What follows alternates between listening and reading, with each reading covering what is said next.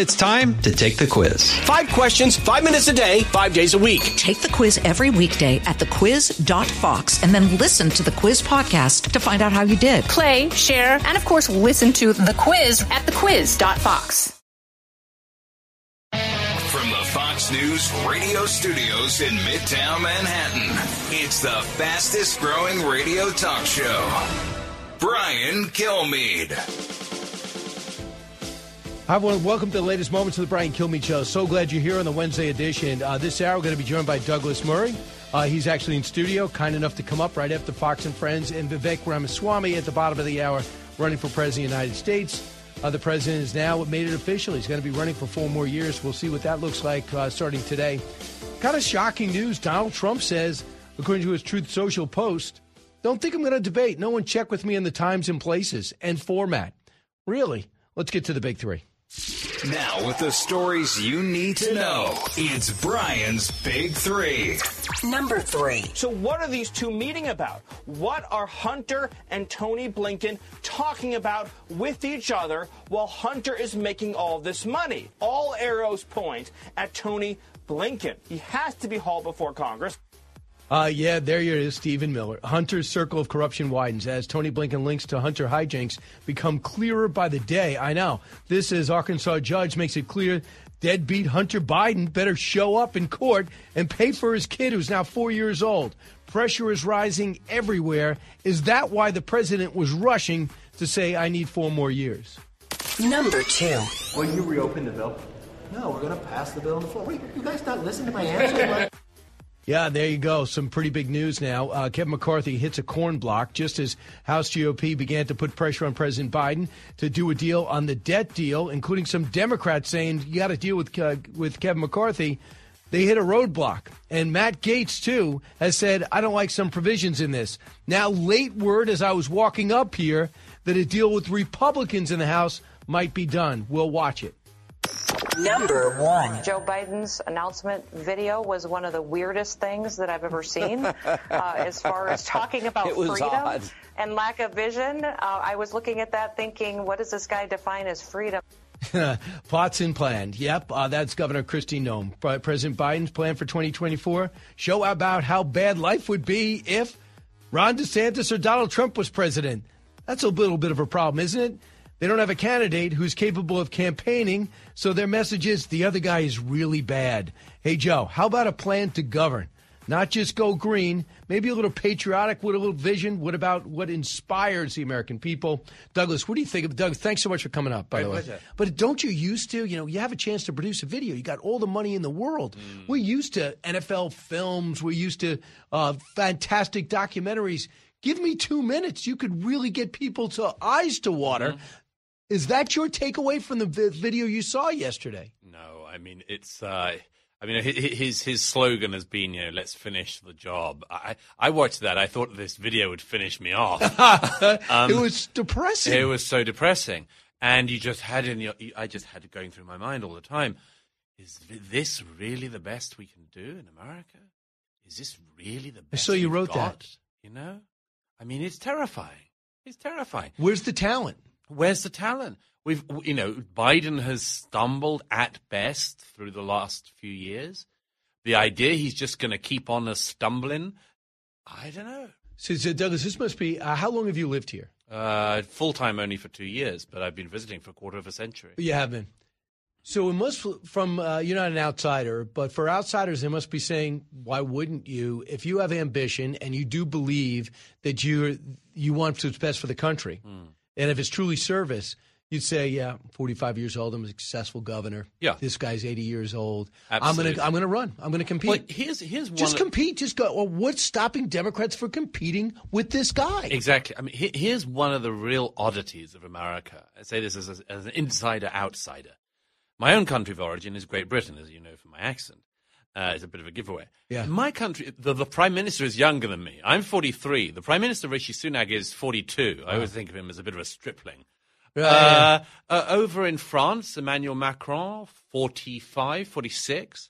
Justin Trudeau, not a man I admire, 51 now.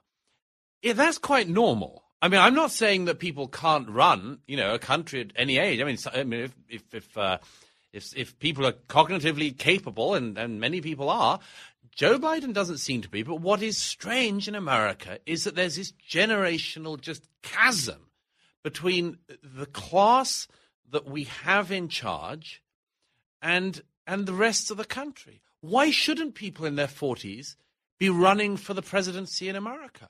Why should we be stuck with these octogenarians? I don't have an answer to that. And to me, Trump wasn't waiting for permission.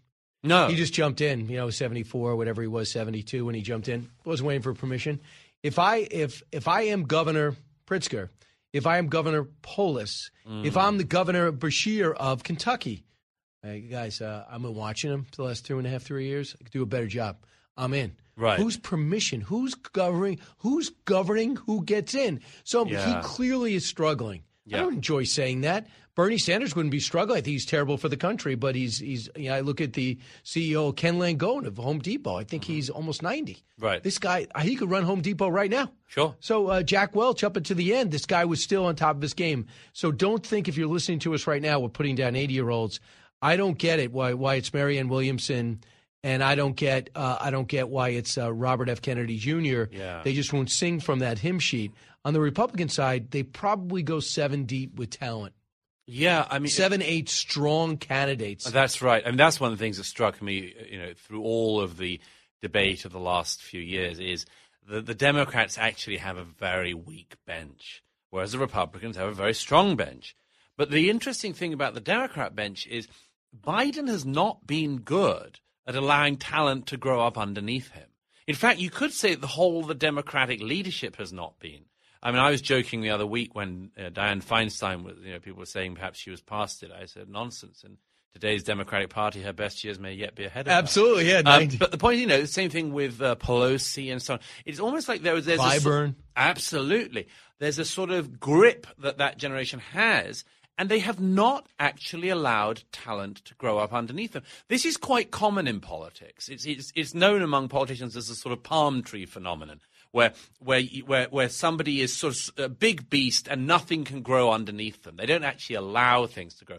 That is basically what Biden has been. He has not allowed talent. I mean, who can credit anyone from his administration? I mean, you mentioned Antony Blinken earlier. Antony Blinken has been Secretary of State. We haven't actually heard anything of Antony Blinken. Foreign policy is effectively run by the president. So we don't hear from Blinken. Even if Blinken wanted to run, and I suspect he does, people have told me he would like to at some point, there's no oxygen for somebody like him to take credit for anything. Everything comes to Biden. So, as I say, it's a palm tree-like phenomenon. Nothing has grown up underneath him, and the country is the worse for that. But I remember, if you think about it, Barack Obama, 40 years old, says, I'm taking on Hillary Clinton. They say, yeah, it's not your turn. They said, tough. Yeah. He says, I'm running. Absolutely. And he was trailing by 18, then 9, and then he wins Iowa, and then takes New Hampshire, and it's game on, and Hillary Clinton never recovered. She takes a back seat, moves forward, and then when Sanders approaches and gets close, we find out that they put their hand on the scale to make sure he was marginalized. Well, think about that. Yeah, I mean, the DNC on this, I mean, is I don't know. I want to use the word corruption, but it's a sort of cartel-like behavior they have. If you run against the grandees, they really don't forgive it. I want you to hear a little bit. This is the observation from Kristi Noem. I thought we nailed it. Cut 7. Joe Biden's announcement video was one of the weirdest things that I've ever seen as far as talking about freedom and lack of vision. I was looking at that thinking, what does this guy define as freedom? And if people really want to see it, they need to come visit us in South Dakota. In fact, just pack up and move because you're going to want to stay here. So, I mean, that's really where he's at right now. Do you remember Barack Obama with all the talent and he can speak and he can talk and he was willing to do interviews? His best policy was make Mitt Romney unelectable. Yes. Still, Mitt Romney, he's a rich white guy who's going to destroy your country and indicates he's racist. Yeah. Remember the 1980s called Mitt, he wants your foreign policy back when he said Russia is our number one geopolitical foe. So that was on the money. But that's what Joe Biden's people are doing now. So Mark Thiessen wrote in yesterday's Washington Post, Donald Trump can't beat Joe Biden. I think that's true. All the polls show that. Trump can galvanize part of the Republican base, that's for sure. He cannot get undecideds. He cannot get anyone who is not a Republican loyalist.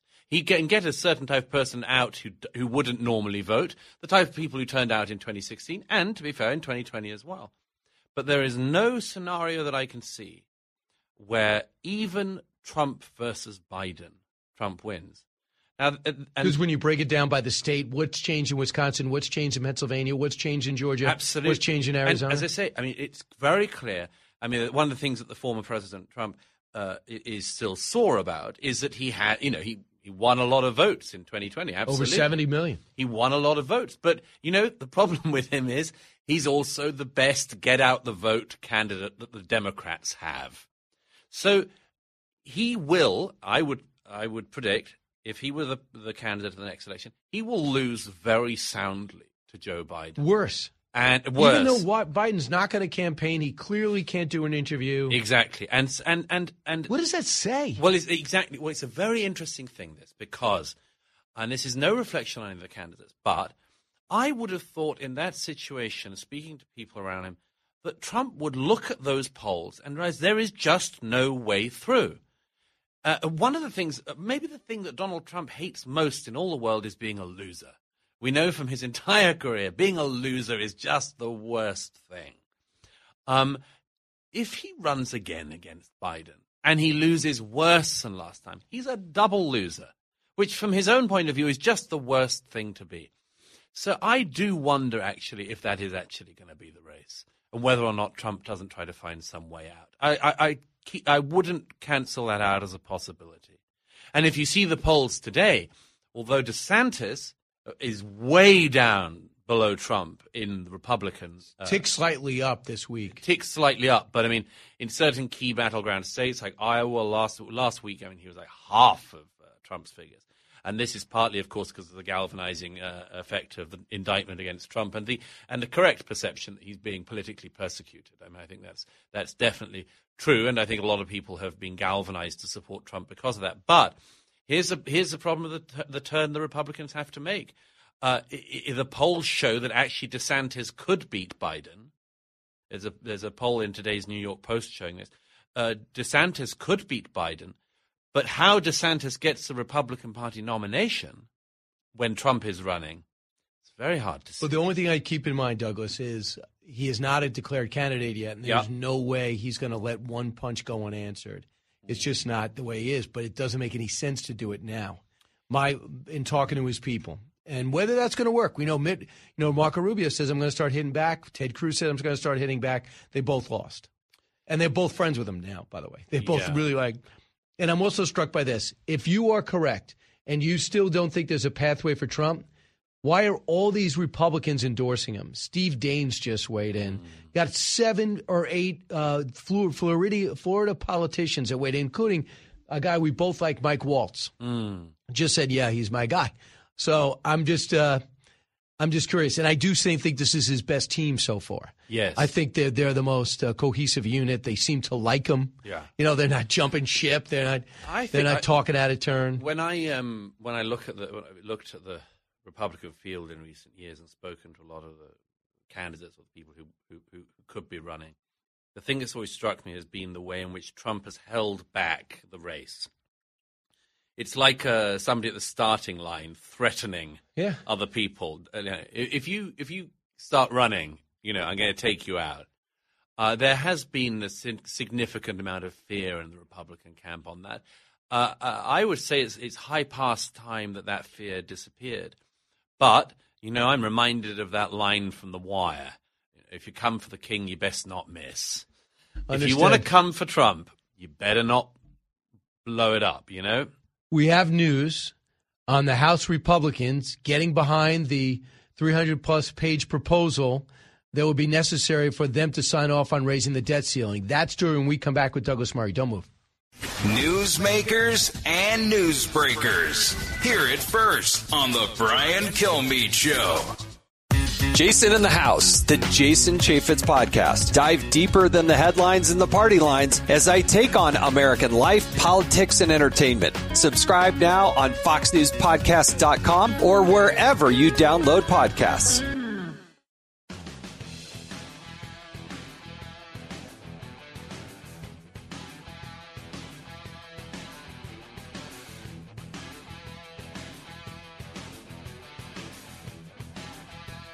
He's so busy, he'll make your head spin. It's Brian Kilmeade. I just think they've bent over backwards to do everything that Hunter asked them to do. So if Hunter says, I'm going to have business deals and let's not tell anybody about them, but I need your help, Dad, Joe Biden has a history of bending over backwards to make life easier for his son. And, of course, we all suspect that his son made life easier for the father by funneling the money that he received from his lobbying efforts abroad to support his father. How else does he have a beach house in Delaware on a senator's salary? So that is the family history. I'm just glad to see Hunter is going to get hauled into court. It's appropriate if you want to get answers. And they're talking about the overseas business dealings. It could very much affect foreign policy. Not so much cracking down on a guy that used to do a lot of drugs and be addicted, have a series of addictions. That is Ari Fleischer. Douglas Murray here. Douglas, he's referring to the fact that we're getting more and more information about the way the family finances work. He does the deals. Up to 12 members of the Biden family benefit. And they say there's 6 separate times that James Comer has identified that deals done with countries could have affected the vice president and president's policy, whether it's Ukraine, whether it's China, whether it's to sanction Russian billionaires and not to sanction Russian billionaires, 2 of which not sanctioned, breakfast with Hunter. That's right. No, it's we've heard a lot in consecutive presidencies about alleged, money for favors. We had the whole issue of the Clinton Foundation for a long time. There were all of these innuendos about the Trump family and, the idea, which I think was rubbish, that Trump had run for office in order to become richer. That didn't work out, did it? Got killed. But actually this one, the Biden family, is the real deal, it seems to me, as a story. You got the banking records. Yeah, and it seems to me the more we know about it, it's a kind of slam dunk. As you mentioned, there's the Burisma issue with Ukraine. I mean, that's a straightforward one. Hunter Biden had no knowledge of natural gas, let alone natural gas in Ukraine. He got paid $50,000 a month or something for that, for sitting on a board in an expertise he didn't have. But the China one, now that's the real one. That's the real one. Because if the Chinese Communist Party knows how relatively cheap in their eyes it is to buy political influence in America, then that is a national security issue for America. And do we sell a mine to the CEFC to enhance their Belt and Road program and undermine American interest in getting rare earth? And the Burisma executive communicating with the then Deputy Secretary of State, Anthony Blinken, and how intertwined he was with Hunter and how close they were? It's extraordinary. I mean, it is an issue in our politics in this country, and it's a problem, and it's one that has to be addressed, across the aisle, I would say. But the idea that when the higher up in office you get, the money spigot turns on not just for you, but for anyone around you, that is a form of corruption which should not be tolerated in this republic. Yeah, there's not much nuance there. Douglas Murray, thanks so much for coming up. Even though you did not wear a tie, I found you very effective and believable. Vivek Ramaswamy next.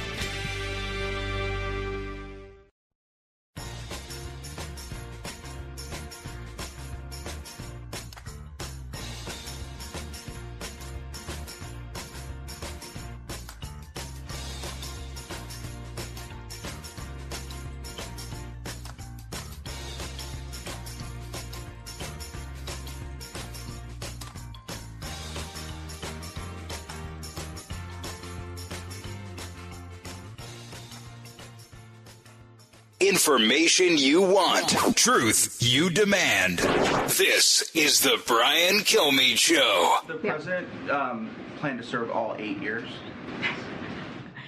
I'm just not going to get ahead of the president. That's something for him to decide.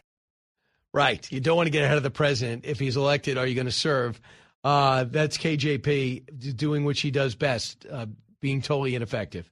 Vivek Ramaswamy joins us now. As you know, he's running for president on the GOP side. He's been working extremely hard. Strive Asset Management founder, used to take up all of his time. Author of a brand new book out this week called Capitalist Punishment, How Wall Street is Using Your Money to Create a Country You Didn't Vote For. And Vivek, you told me on Monday you were writing this book before you knew you were running for president. Yeah, that's exactly right. And I wanted to see that through and put it out. I don't write these books to make money, so I'm actually donating the profits to a nonprofit that's pursuing litigation against the likes of American Express for their woke hiring practices.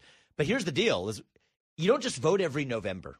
Okay, you vote every day with your dollars, whether or not you know it. And what these large institutions are doing, like BlackRock, is using your money, probably most of the people listening to this program, to vote for policies in corporate America's boardrooms that, A, most Americans don't agree with, racial equity programs, emissions caps, but that also cause them to make less money. And so what I do in this book is the first step of the solution is you got to see the problem. Once you see it, you can't unsee it. That's so, Vivek, so if go to Mr. and Mrs. America, listening right now, they make $110,000 a year. They have a financial planner. Yep. And do you think that financial planner is saying, I just got to tell you, I'm going to put your money into this mutual fund, and they are not into maximizing profit. They're into public good. How many would Mr. and Mrs. America say, perfect, thanks so much, Don. I hope not to make that much money. They would say heck no if they knew. Exactly. Here's the dirty little secret, Brian. Most of those financial planners don't also know it either. So most of these people, even the financial planners at the local, they assume Charles BlackRock is maximizing profit. Or they're not even thinking about it, right? They're just allocating to these model portfolios. That's what they call them, served up to them. They don't even know that it's a firm that's actually voting the shares this way. So everyone's asleep at the switch, and it's designed to be that way by, for example, the Biden administration. So the Biden Department of Labor passed a rule last year that changed the federal rule, which previously said these investment fund managers and retirement fund managers had to invest with the sole objective of making a profit, to say that they could take these other factors like climate change into account, what they call benefits other than investment return. That's what their words were. So there was actually a bipartisan bill in Congress supported by Democrats that overturned that Biden rule. Biden's first veto was rejecting that legislation. So what they're doing is that rule used to say they had to at least disclose it to mom and pop. But the final rule that Biden passed, they took out the disclosure requirement because they said that would have a chilling effect on the use of ESG. So what does that tell you? It tells you they're trying to hide it from that mom and pop whose money is in their 401k account or their retirement account is used to force Apple and to force Chevron to adopt racial equity audits and emissions caps without them knowing it. It's like a fraud, Brian, and that's why I actually wrote this book to expose it. So if you think about it, if we were living in Georgia in 1962, where Jim Crow was in place and there were white and black water fountains, and you got to get, if you're black, you go to the back of the bus, and the Rosa Parks situation, I could see a situation where if you were a wealth manager saying, guys, if you're going to subscribe to what's going on here, this racial injustice, this is this flagrant, I could see, I'll make people aware, but I could see I'm probably not going to invest in there. I'm not okay with that. But when you talk about this green mission, this green, I think it's a religion. It's a religion. It's a religion that's out there, and you're taking my money and you keep it away from oil and gas when they're working hard on emissions, and they're being responsible custodians of the country. And though it's in our best interest not to actually have an electric car, you could actually make that argument. Then we're into the nuance of it. This is not 1960. It's certainly not 1860. Yeah, and the way I look at it, Brian, is if you want with your own money to advance a social or political or environmental agenda, tell me. It's a free country, so you can do it with your own money. But you can't do it with what I call OPM, other people's money. Without telling them. Without telling them, and without getting their express consent. And so the first step is knowledge. I called the book Capitalist Punishment for a reason, because it is in the name of capitalism, they're actually punishing capitalism itself. And what I like to do is I think you have to message people you got to compete. Yes. So you're not going to win every time, but you got to compete. I'm going to go out there. I'm going to try to get that job. I'm going to work those extra hours and try to get that promotion. If you don't get that promotion, life isn't terrible. America isn't awful. You got to figure out a way to get it the next time. So there's got to be glory in the effort. That's right. And not only in sports, but in life. In capitalism, in sports, in life. hardship is not the same thing as victimhood. Right. We live in a moment where we say, if you go through some hardship, now you're a victim. No, I reject that. And you can be a victor instead. And think about this. What they just introduced, I found out about it on Monday. This whole mortgage leveler. So you're working hard, you're making good money, you make sure your credit's great. If you have $100 on your Amex, you pay it off. Your credit's great, you have your 15% down payment, you're about to buy your house. And then your mortgage broker says, well, there's now a 14% fee because there's people out there who can't afford their down payment and don't have good credit. This is going to them. Have I correctly described the Biden mortgage plan? I think you actually have. And it's just one other example of how this equity agenda turns everything upside down. You work hard and get ahead? Nope, you're actually at the bottom of the pyramid. They're going to purposefully make it work in the other direction. You took a student loan out. You're actually the person who worked hard to pay it back. Well, why'd you bother doing that? Because we're going to forgive it on the back end anyway.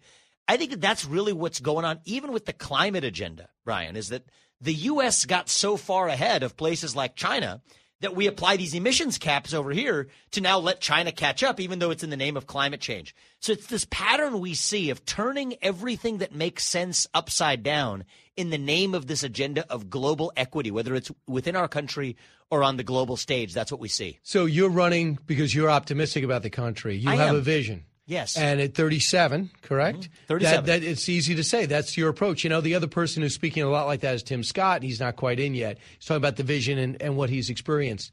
This president made it pretty clear. He's running, and he wants to win because he's not Donald Trump.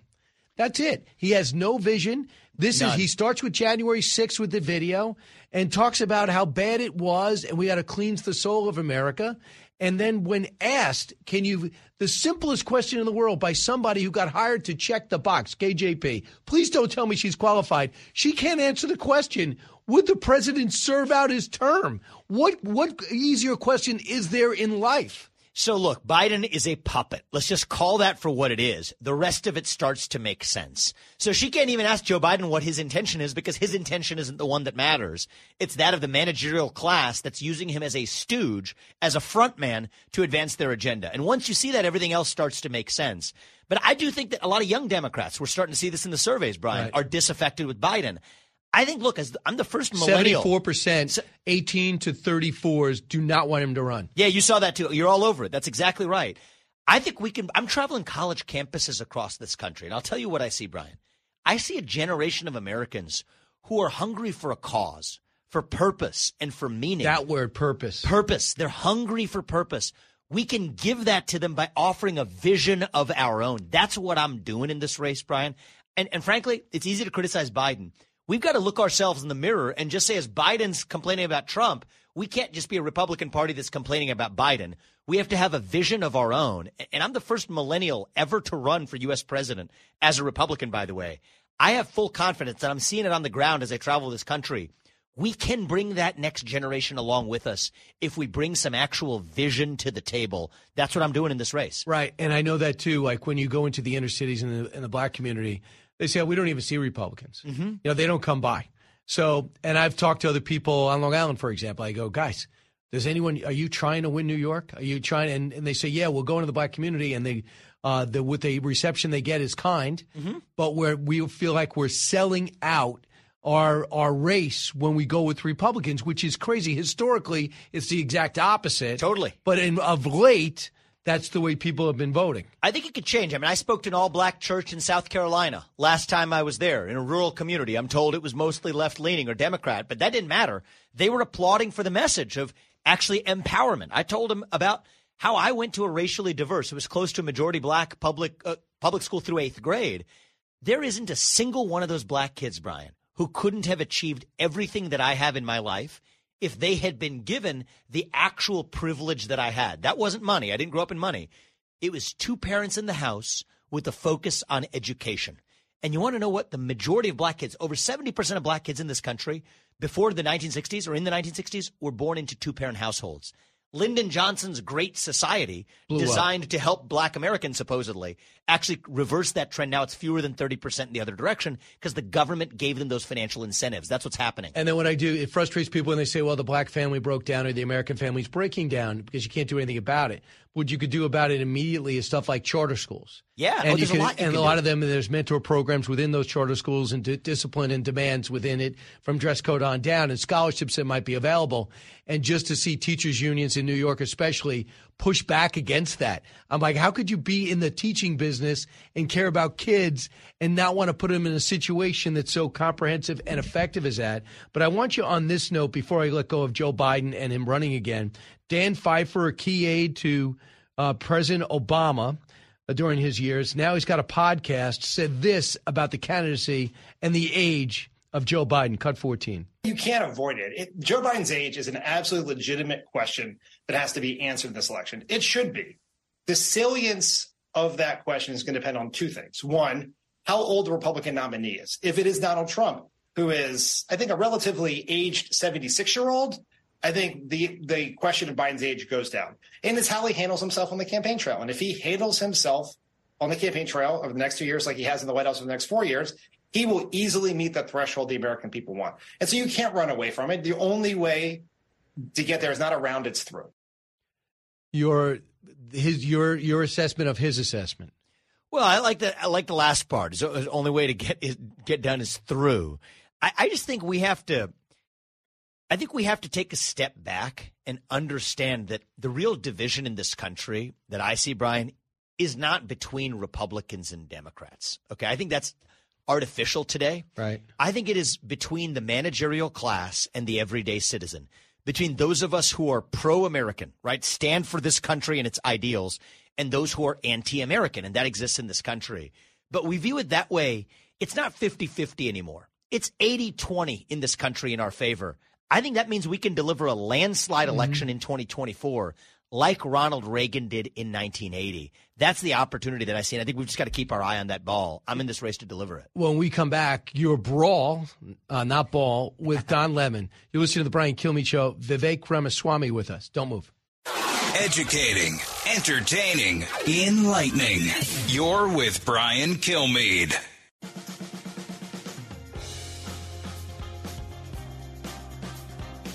From his mouth to your ears, it's Brian Kilmeade. I don't really see what one has to do with the other, especially and using the Civil War to talk about black Americans. That war was not fought for black people to have guns. That's not. That war was fought for black people to have freedoms in this country. Yeah. Actually, that's why the Civil War was fought. Okay. And the sad part about it. That wasn't fought for black people to have guns, I think.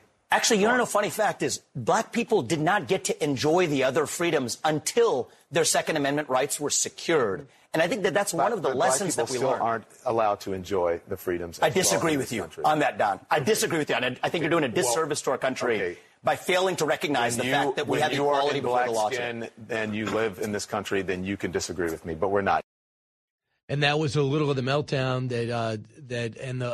the brawl that went on with Don Lemon and Vivek Ramaswamy, and I have a job at that time, so I missed it, but I saw it was everywhere. Vivek, bring us back to that moment in studio.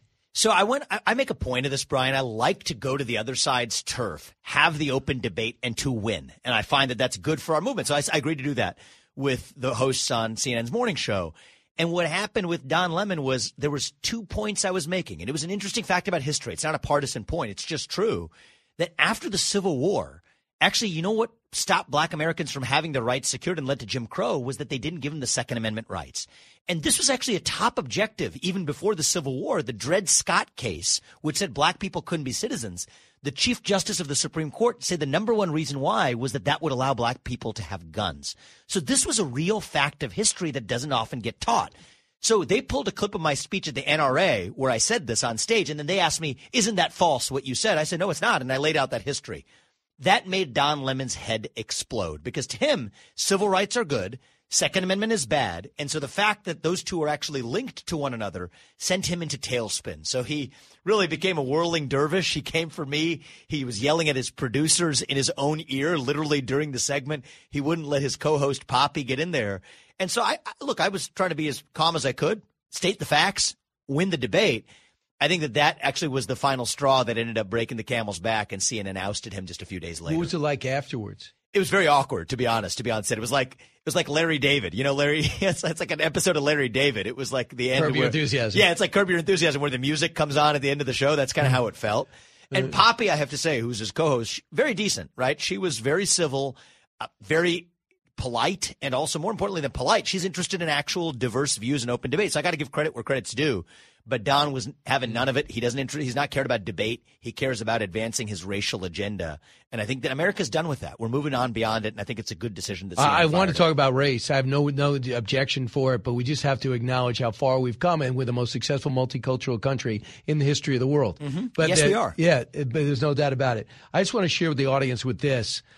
Because last night when we went to bed, it looked as though Kevin McCarthy did not have the votes to pass this deal to raise the debt ceiling and at least get in the same room with the President of the United States, let him reject it.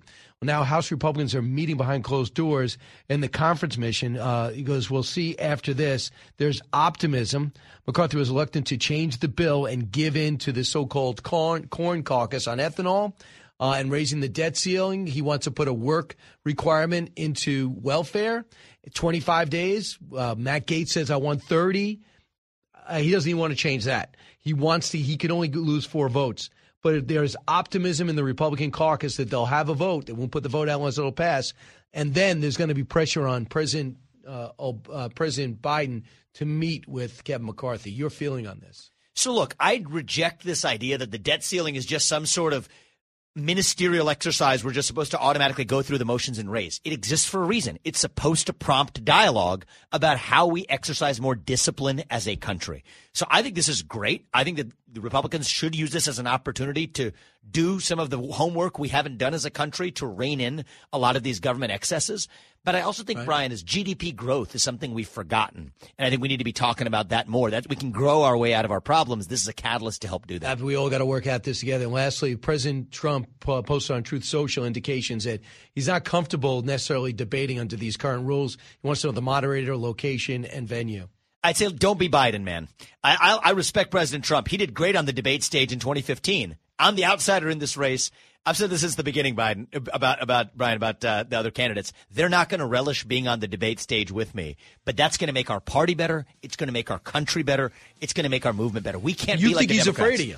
I think everybody on that stage is afraid of me. I think Trump's not going to enjoy debating me, but we're going to do it. All right, go out and pick up Vivek's book, Capitalist Punishment, How Wall Street is Using Our Money to Create a Country You Didn't Vote For. Vivek, best of luck. Thanks for coming by. I appreciate it. Brian Kilmeade Show.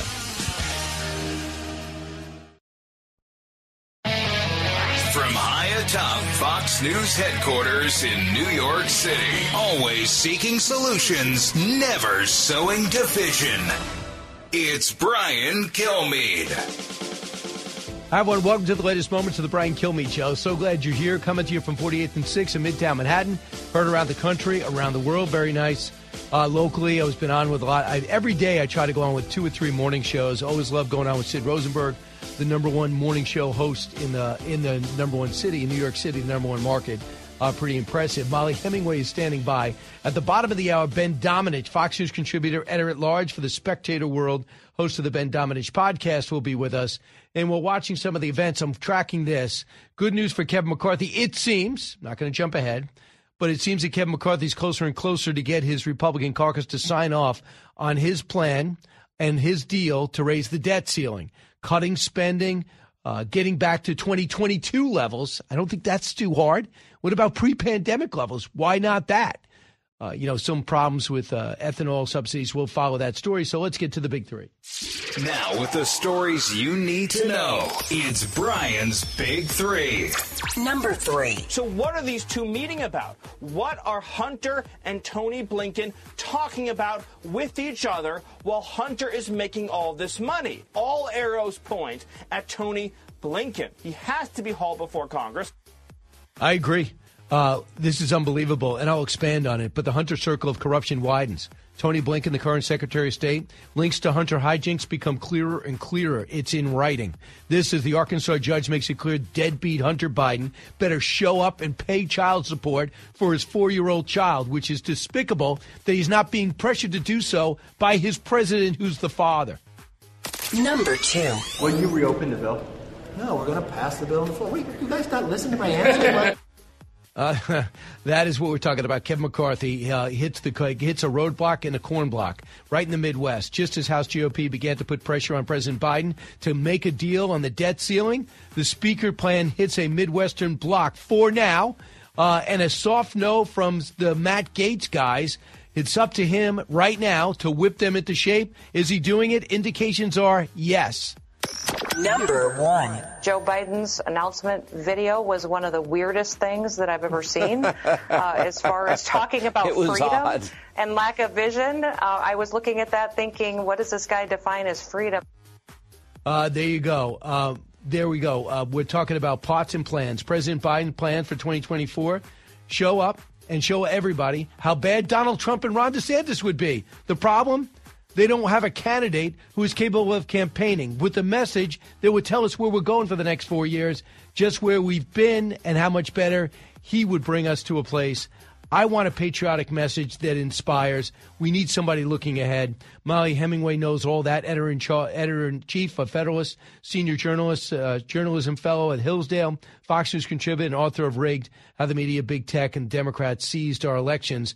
Molly, first off, what strikes you about the message that President Biden put out yesterday?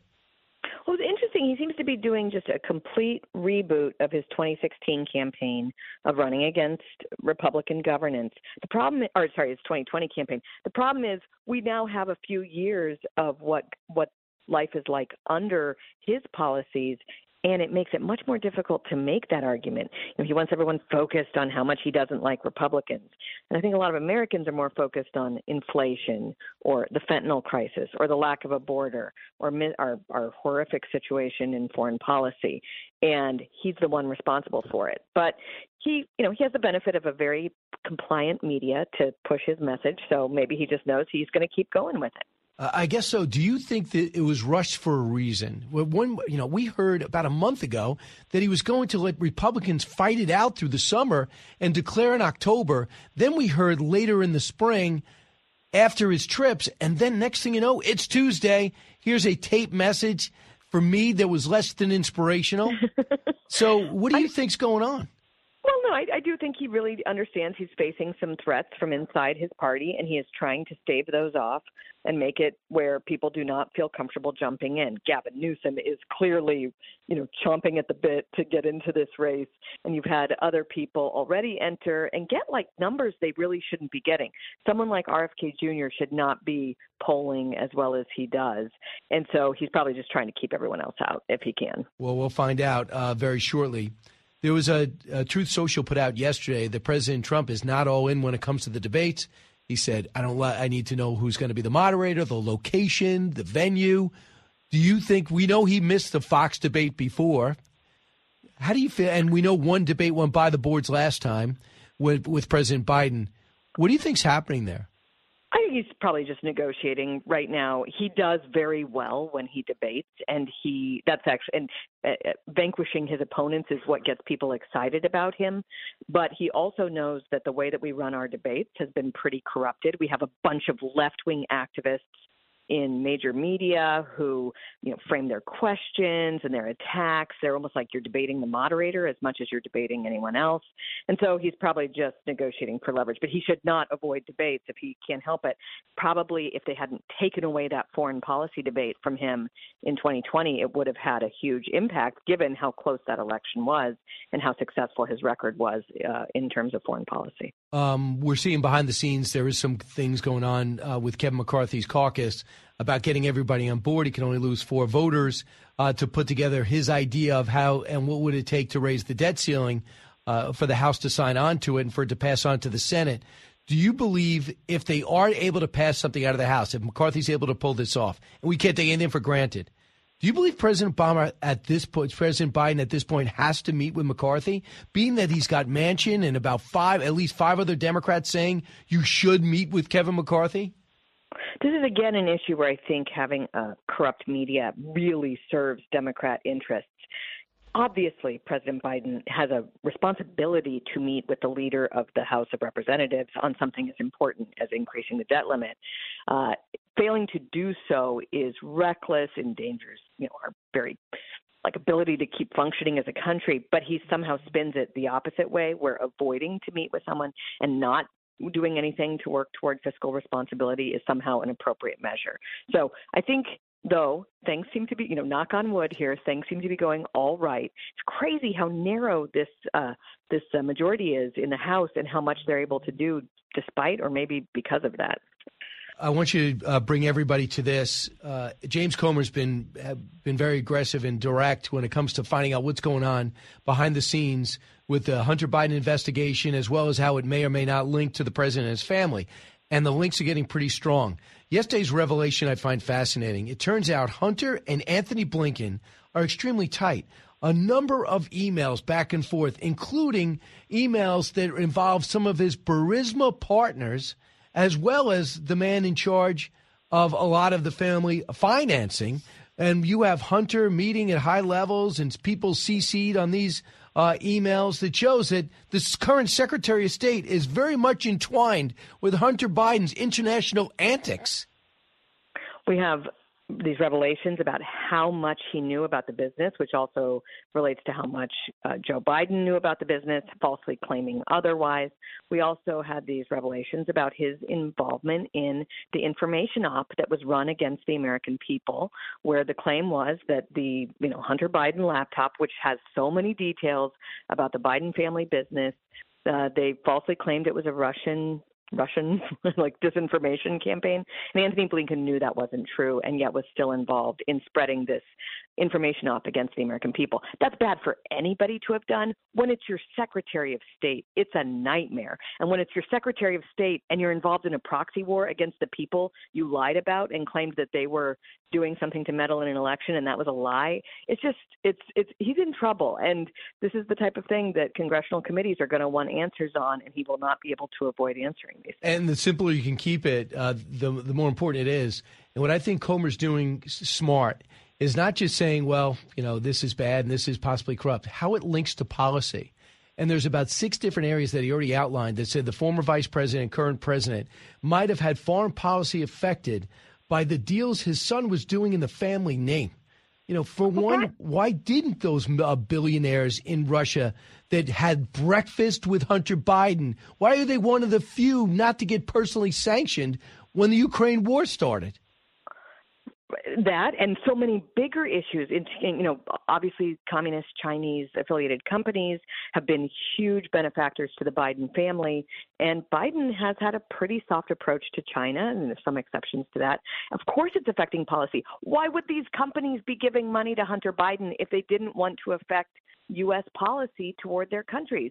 I mean, that's the whole point of giving the money. There's no other reason. Nobody was going to Hunter Biden for his wise financial advice or anything else.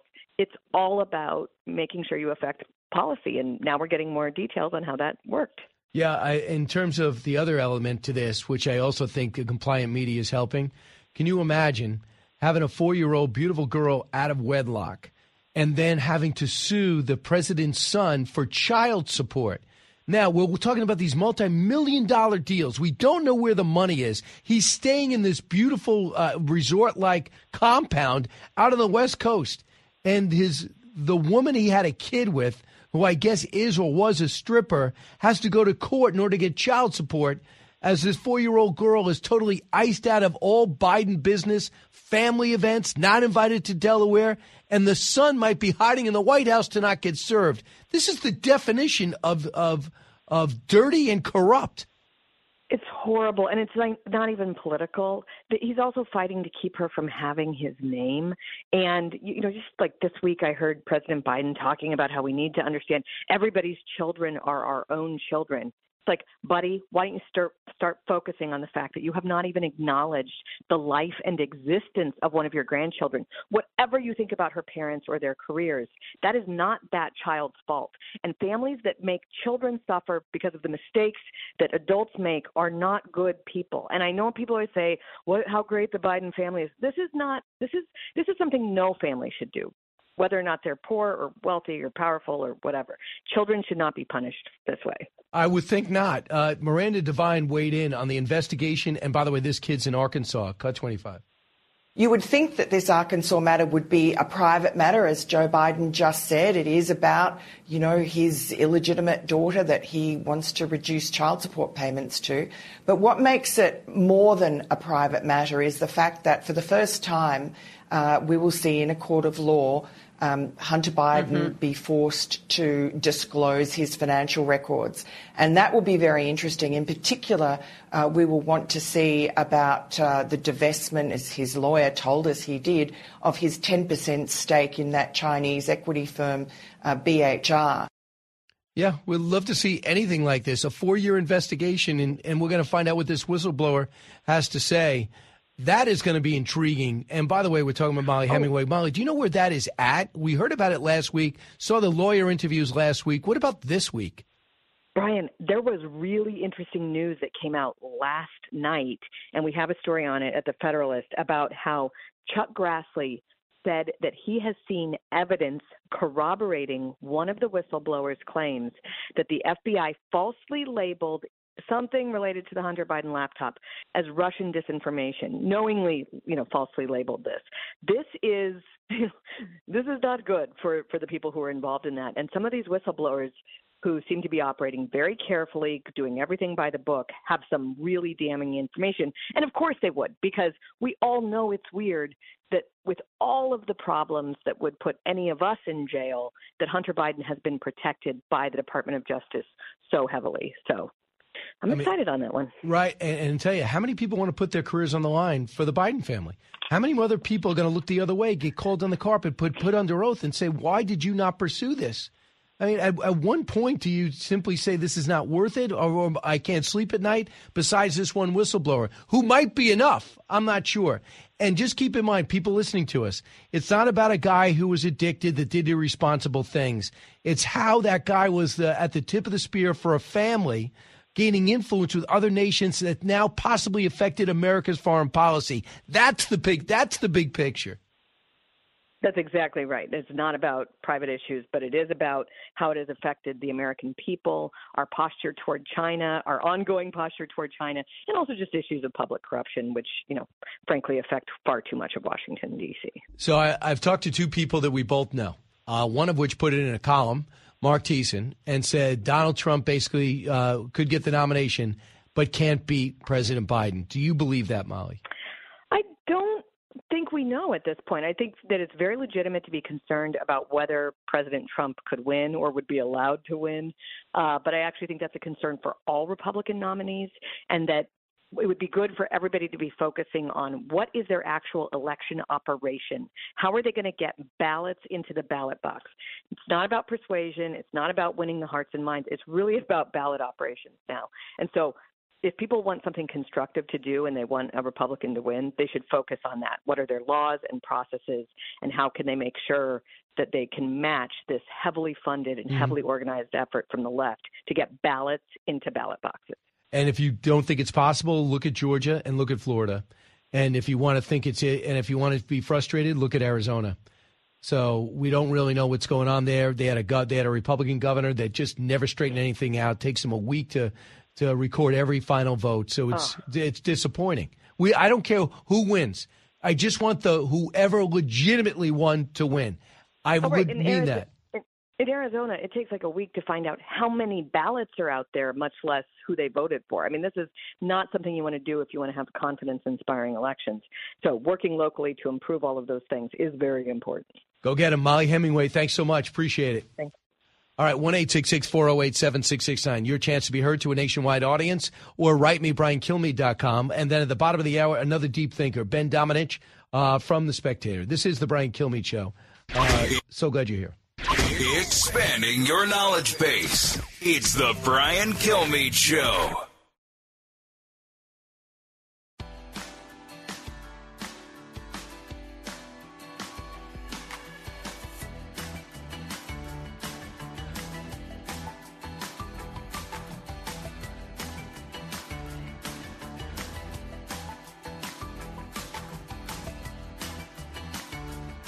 A talk show that's real.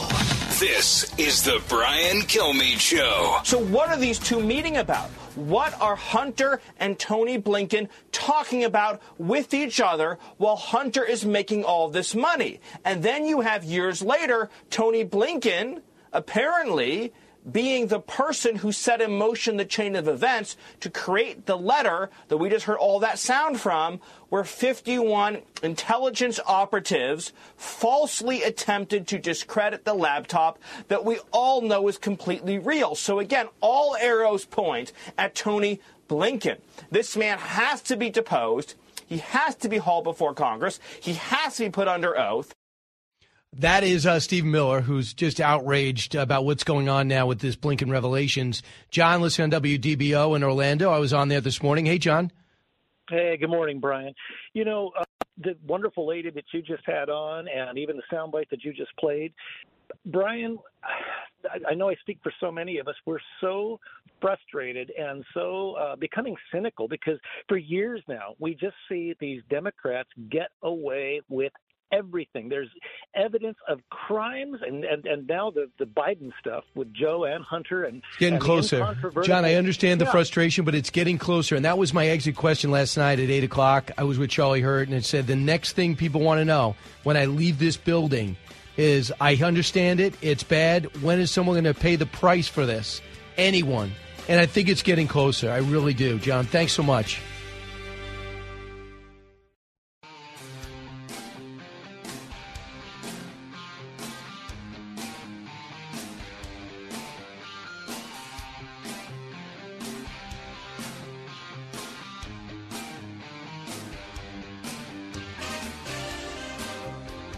A radio show like no other. It's Brian Kilmeade. I look at the world through the eyes of Scranton and Claymont, Delaware, where I grew up. Not a joke. Through the eyes of the working people I grew up with in this nation, and the eyes of my dad. Through the eyes of people like you who've been able to make it because of your union. The Speaker, the former President, and the MAGA extremists are cut from a different cloth. They treat these folks, and they think they're a threat. They think that somehow we're going to go back. The threat that MAGA Republicans pose is to take us to a place we've never been, and where the last guy tried to take us. Yeah, the last guy won over working class, high school educated Americans who saw more eye to eye with blue collar than he did with white collar. And that's a fact. Even detractors would have to say that. So what he's talking about is people that hold a union card. He's talking to union card members. That's fine. You go to, the president didn't really have anything against unions. If you're in New York and try to build anything, you have to deal with unions. But he was more pro-union than any other Republican who traditionally don't. But for the president, say the other guy didn't want to have anything to do with you, you're missing the mark. And MAGA Republicans don't like everyday Americans. They're not from the same cloth. They're the same cloth. Make America great again is not anti-American. I would love to see an optimistic message from the president, an accurate one. And if he can keep accuracy, that would help. He told another story that made no sense, no meaning, and not true, that his grandfather died in the same hospital he did a week before he was born. The guy didn't die in that hospital and died a year before he was born, maybe 2. So why does he make things up all the time? The dumb train story with the conductor that had been dead already? You know, the story about Nelson Mandela protesting outside his prison and where he got arrested never happened. His house never burned down. He tells firefighters in Ireland, yeah, my house burned down. You guys come and came and saved us and saved all my things. He had a small kitchen fire.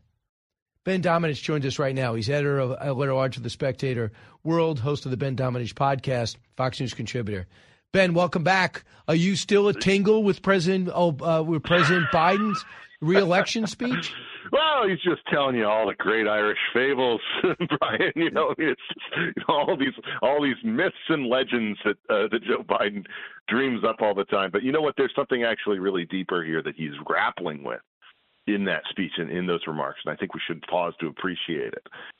Joe Biden represents a Democratic Party that no longer exists, one that was actually dedicated to unions and to working people. And the fact is that the president of the United States that he was vice president underneath when he made his remarks about the people who were clinging to their guns and their religion, that was in the context of a Democratic primary in Pennsylvania, which Hillary Clinton won back in 2008. And that's the context that I think we should understand that under, which is that Democratic Party does not exist anymore. It has been replaced by a Democratic Party that is far more interested into catering to the interests of white suburban moms and using racial fear-mongering to hold on to the minority base of their support in voting communities in major cities across America. And what I think we should understand here is that Donald Trump pierced through something that Republicans have been trying to do for a long time. Yep. You can go back to the days of Pat Buchanan talking about conservatives of the heart back in 1992.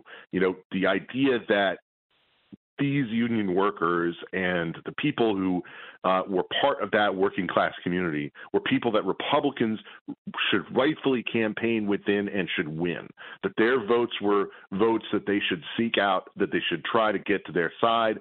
Donald Trump did that. Many of the supporters that he has, or the allied politicians that he has within, coalitions across the country, did that as well. Those are the folks who were able to win. And I think that Joe Biden understands on some level that if that happens again, if that kind of coalition can reform in the next election, that he has something to seriously worry about. And so the message that he's sending there, one that is much more of the akin to 2022, of the idea that democracy is at stake, that MAGA Republicans are going to come and that they view you with disdain. Or his first shot in that tape was January 6th. Exactly. It's fear-mongering. It is not the message of a confident incumbent willing to run on his record and say, hey, I've done great things for this country and this economy, because he can't.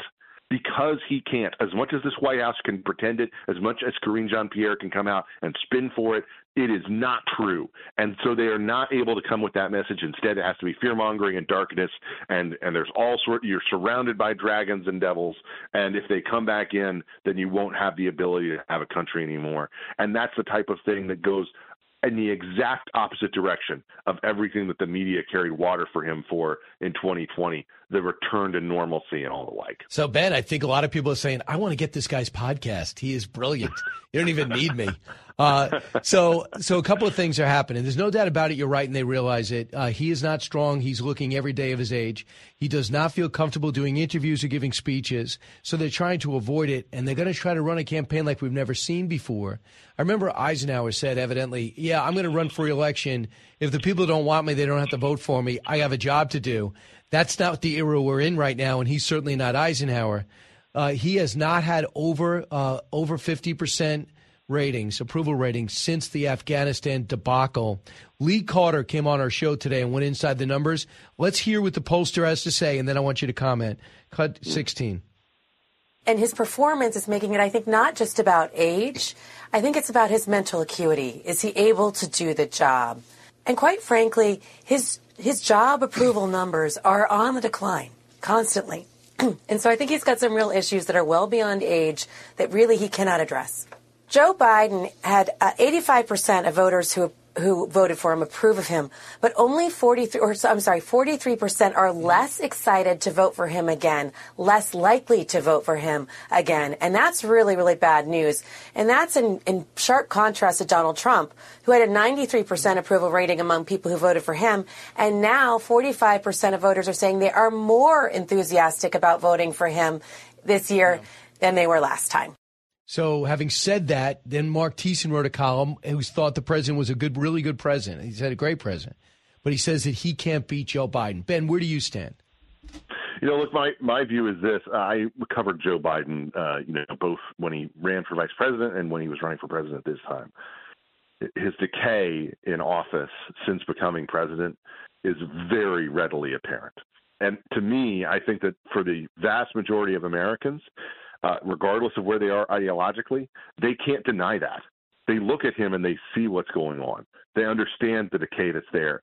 And no American, I think, wants to see, a president pass away in office or be incapacitated in office, reach a point where they can't do the job anymore because of health reasons. And that's why the fact that Kamala Harris is in, 13 shots of their announcement video is so disturbing, because it's almost, telegraphing, like, you vote for us and she's going to be in charge before the end of the term. And when I'm talking to you, I know that, Senator McCain and Senator Biden were close. Lindsey Graham, too. And of course. I don't think up until your father-in-law got sick, he was the same guy. He really was. And you know that better than me. And nobody would say, Letterman might joke about it, but it wouldn't be true. Would he recognize this, Joe Biden? I don't think he would. And I say that quite honestly, and not with any joy in my heart. I think that this is a Joe Biden who is well past the point where he should have exited the scene. And look, there's a lot of us who I think believe that there's a point in the American Republic and American democracy where we might consider having age limits on the high end as opposed to just having age limits on the low end. And I think that this is really a situation where Joe Biden is just not recognizable to me.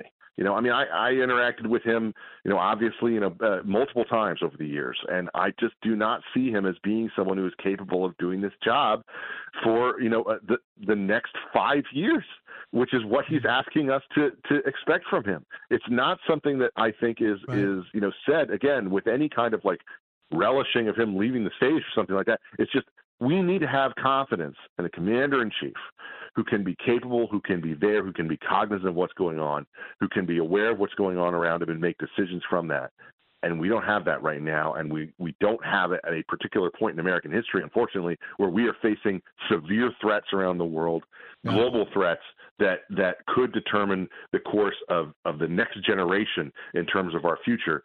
We can't afford to have a president who's not there and fully with it. And Ben, thanks so much for the time. I know you got to run. Ben Domenech, pick up his podcast, download it, the Ben Domenech podcast. Go get him, Ben. Thank you. Right. And what I'm saying, while I'm sitting here 5 minutes ago, the President of the United States having, I guess they played the national anthems, and they a few kind remarks with our great ally, South Korea. One of the things they decided among governments is that we provide their nuclear weapons, they would not research it. So that was an announcement came across. But watching the president, who had to go first protocol, walk to the stage, it was painful. I mean, I would say to myself, I thought I was looking at a 105-year-old World War II veteran walk up the stage. And if I'm a Democrat, I'm running. If I felt as though I could be president, I'm running. Number one. Number two, if I'm a family member of President Biden, I'd say, Mr. President, you're not running. This is the Brian Kilmeade Show. Giving you everything you need to know. You're with Brian Kilmeade.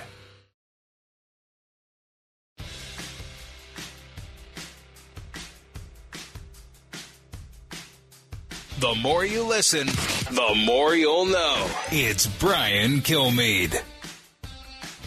That was a mistake. I never should have done that because E.T. is a product of its era.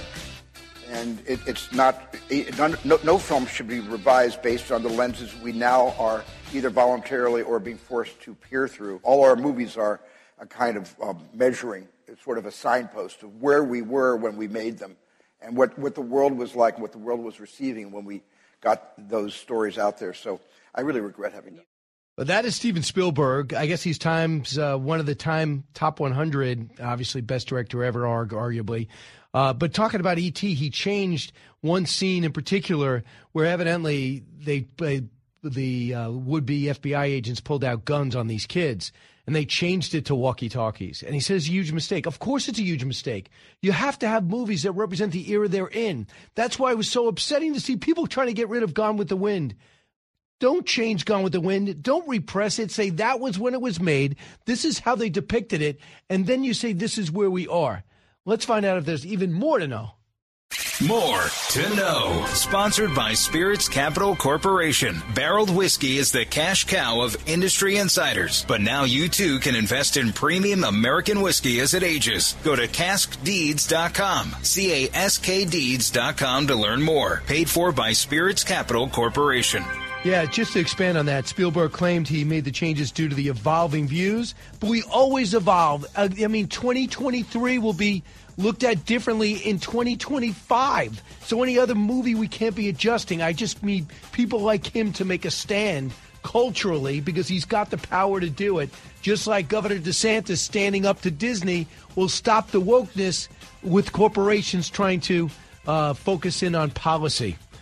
Joke. Also, why is there not an E.T. 2? Next.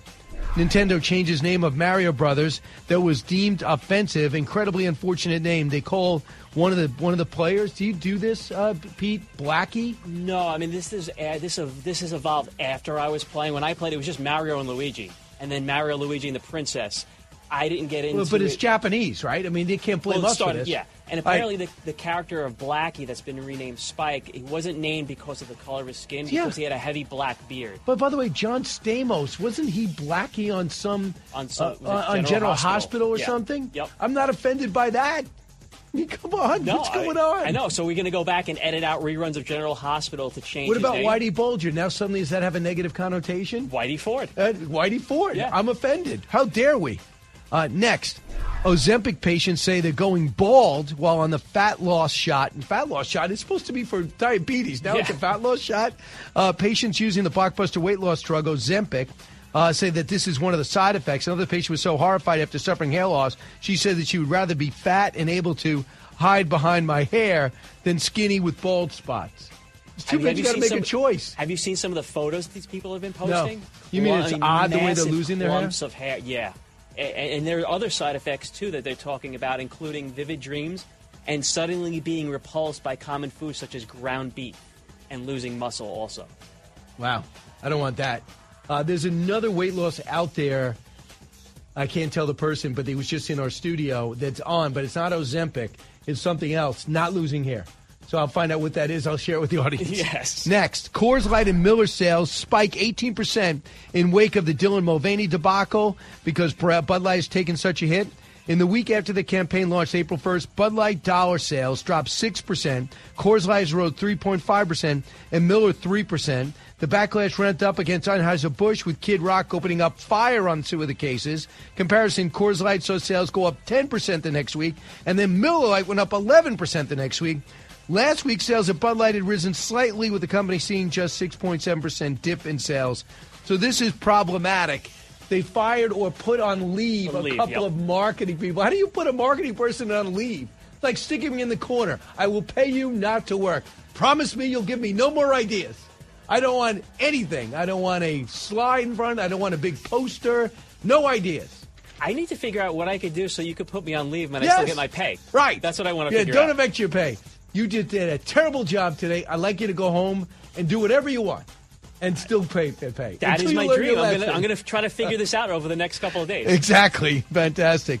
Michigan School District faces a lawsuit after forcing students to remove a Let's Go Brandon sweatshirt. Two students were prohibited from wearing that shirt, featured a phrase critical of President Biden. I don't even know what that means. The Foundation for Individual Rights, self-described as nonpartisan nonprofit, and they're representing the Tri-County Middle School students who sued the school district for viewpoint discrimination after they were forced to remove that Let's Go Brandon sign. Assistant principal and a teacher ordered the boys to remove the sweatshirts for allegedly the dress code violation, but they allow other students to don other political apparel like gay pride-themed hoodies. We're in troubling times. You either have to cut it all or you have to allow it all. You can't have there's no middle ground where, well, this is okay and this is not. You can't do that. Right. And maybe you just want Brandon to go. It has nothing to do with the president. That's a possibility. Fox Sports, Brandon. Exactly. Fox Sports unveiled its broadcast schedule for the summer the Summer World Cup, the Women's World Cup. It's going to be in Australia, New Zealand. From July 20th to August 20th. It's going to be on Fox Sports, 64 matches. On Fox Sports 29, Fox Sports 1. Fox has 29 games on the network. Fox Sports 1 has 35 games. We'll see what happens. This women's national team is so political. A lot of people are turned off. This isn't the Julie Foudy, Mia Hamm, Abby Wambach team anymore, right? Right, but some of the players now from the previous championship that are not going to be back. You think that helps now? No, I think they're in trouble. I don't watch all the effect. time like I used to because my girls play and they used to watch all the time. Unbelievable talent. But when they started weighing in with all this other stuff, and you lost like the Carly Lloyds of the world who aged out, who would be a great coach, by the way. I know she said she doesn't want to, but I hope she coaches. Did she say that on camera? Oh, she said that when she was on that Special Forces program with me. But I say to the women's national team, don't take a knee, be proud to be American, and win. Fox News radio studios in Midtown Manhattan. It's the fastest growing radio talk show. Brian Kilmeade.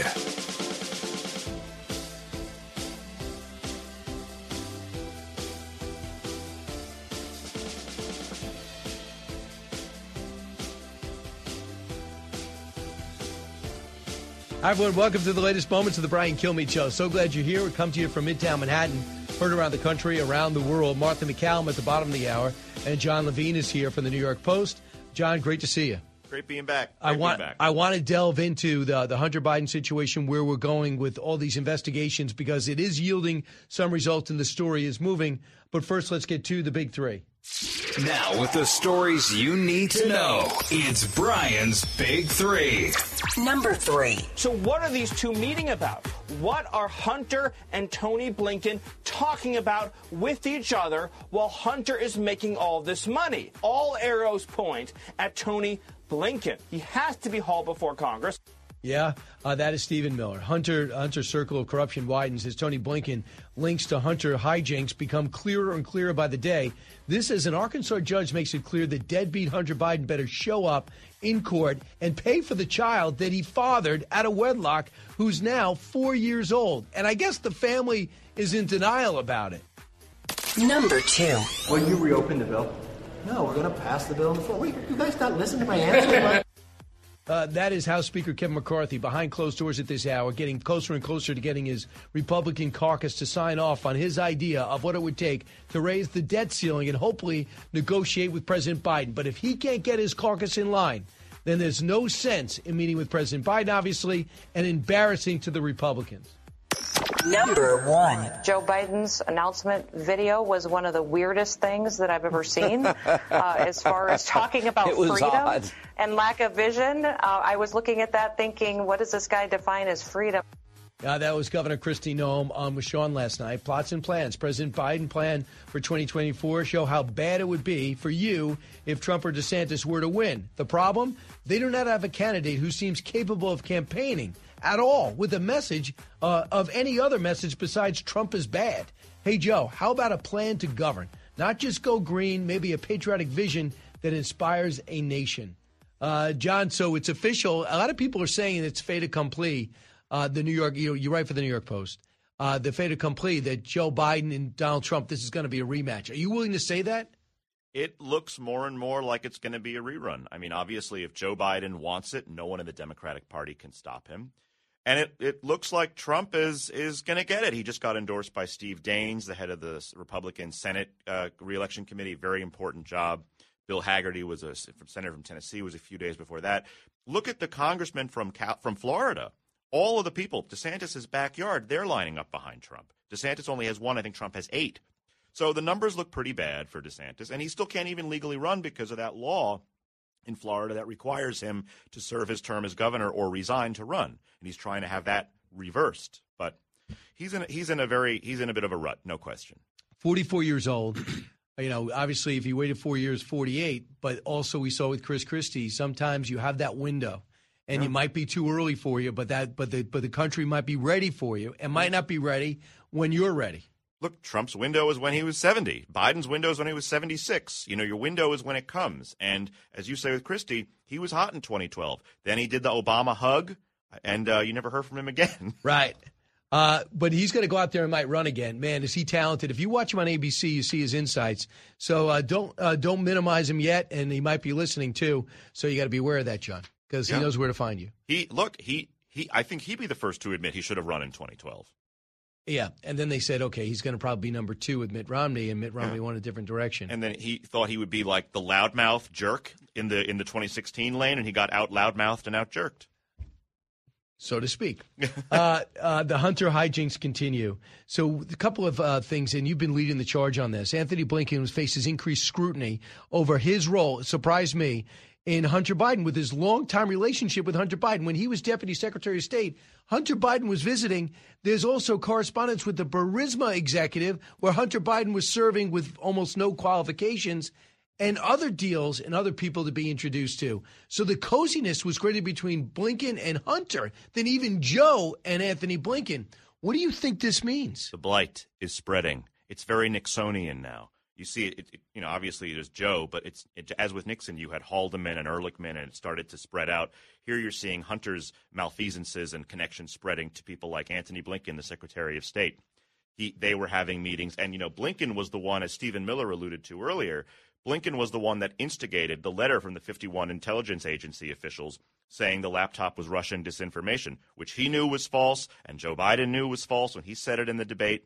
So Blinken's an integral part of this. And the reason I say the blight is spreading, because you also have Merrick Garland, who I think is part of this as well, because he was identified by the IRS whistleblower as someone who is interfering in the DOJ investigation into Hunter Biden. So you're seeing the top aides being drawn in. And I think, there's been a lot of accusations of misinterpretation and misrepresentations, and I think the only way to get around it is just get all the relevant people to come in front of Congress under oath and say their piece, and we'll let the chips fall where they may. And then you ask yourself, how many more staffers want to take the fall for a president who's been covered up for the last 6 years? If there's anything there, how many times are you going to ask not to answer accurately? And if Garland was somebody who didn't tell the truth under oath, and he is the lead law enforcement officer, a disaster. Right. Congressman James Comer's all over this.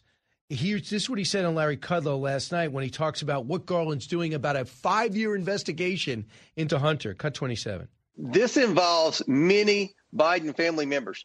And for the IRS to just come in, or the Department of Justice to just come in and cherry pick the president's son, that's not going to cut it. And to just cherry pick the president's son and say we're going to get you on tax evasion or some misdemeanor gun charge, that doesn't even scrape the surface of the potential wrongdoing that this family has done. So I think that they've got a lot more complicated case than they understand what to fully do with. So these bank records are, it seems to me, you're the expert, seems to be moving this further than anybody thought, along with the laptop. But a 5-year investigation, tax evasion, a gun charge, when everything is basically in writing, and the FBI said they were done with it. Right. They turned it over to the district attorney in Delaware. It's very bizarre because I remember even a few 12 months before the election, the midterms, there was all this reporting how, the Hunter Biden DOJ probe is wrapping up. It's reached a critical moment. It's like we're like right there. And everyone was in the building. Okay, this is about to drop. And then weeks, months pass, and now we're almost in May, and there's still nothing. And you see this investigation lagging, nothing's moving on the DOJ side, and all of a sudden now a whistleblower says that Garland has been interfering in some nefarious way. It's iffy, suspicious. But the whistleblower may never be public. But behind closed doors would be the Ways and Means Committee, I think, first. But the IRS has special provisions, I understand, quirks, so to speak, where they can only do a certain amount of things. So if they're looking up John's taxes or my taxes, they got to make sure that they can't tell everyone what's in them, even if it's something that's bad. So they need special permission. Right. I believe everyone's going to give it, because if this IRS agent who has no political axe to grind, supposedly, according to the agent, comes forward and said, it kills me that I did this thing and I know it, and they evidently have receipts. Right. Of which seems to be Merrick Garland. No, it's a major matter of national security. And I don't understand. I mean, Democrats, obviously we live in very partisan times, but Democrats should support this. If there was a major government official lying under oath or abusing his office, that shouldn't be a partisan issue.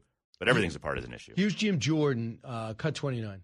Over 170 suspicious activity reports, thousands of pages, multiple LLCs. Now what Chairman Comer said is 12 Bidens getting money from foreign entities. Now, something just isn't right with that picture, especially when you ask the fundamental question, what was the value they added to what service did they provide? What did they do to warrant receiving those funds from all these foreign entities? That, to me, is the fundamental question here. Now we have all this other stuff going on with his lawyers and what they're saying. But the bottom line is all those reports going to 12 Bidens from foreign entities? That, to me, is the big question. Right. Are we going to get to the answer to that? Is someone going to answer it, or someone's going to ask? We haven't had this question, John. Mr. President, do you know Tony Bobulinski? Yeah. I mean, we'd just like to hear that. Yeah, you're never going to get that question. I mean, you look at the press conferences, Karine Jean-Pierre, none of the major media companies, except Fox News, which is very, very good about it, but nobody else ever asked about Hunter. And every now and then when an errant question comes up, she just waves it off. Oh, are we still talking about that? We're not talking about that. She just ignores it and no follow-up. They don't treat it as a real story because, unfortunately, the press corps doesn't treat it with the seriousness it deserves, except for Fox News and the New York Post. All right, we're going to take a short time out. Be back with John Levine on his investigations. John, first off, he will tell us what he's working on now. And the answer might be nothing. You might be taking the rest of the day off. That is not the answer. Okay, that's a better tease. But I'm just saying, feel under no obligation. But I would just like everyone to continue to listen through the break. Back in a moment. Learning something new every day on the Brian Kilmeade Show.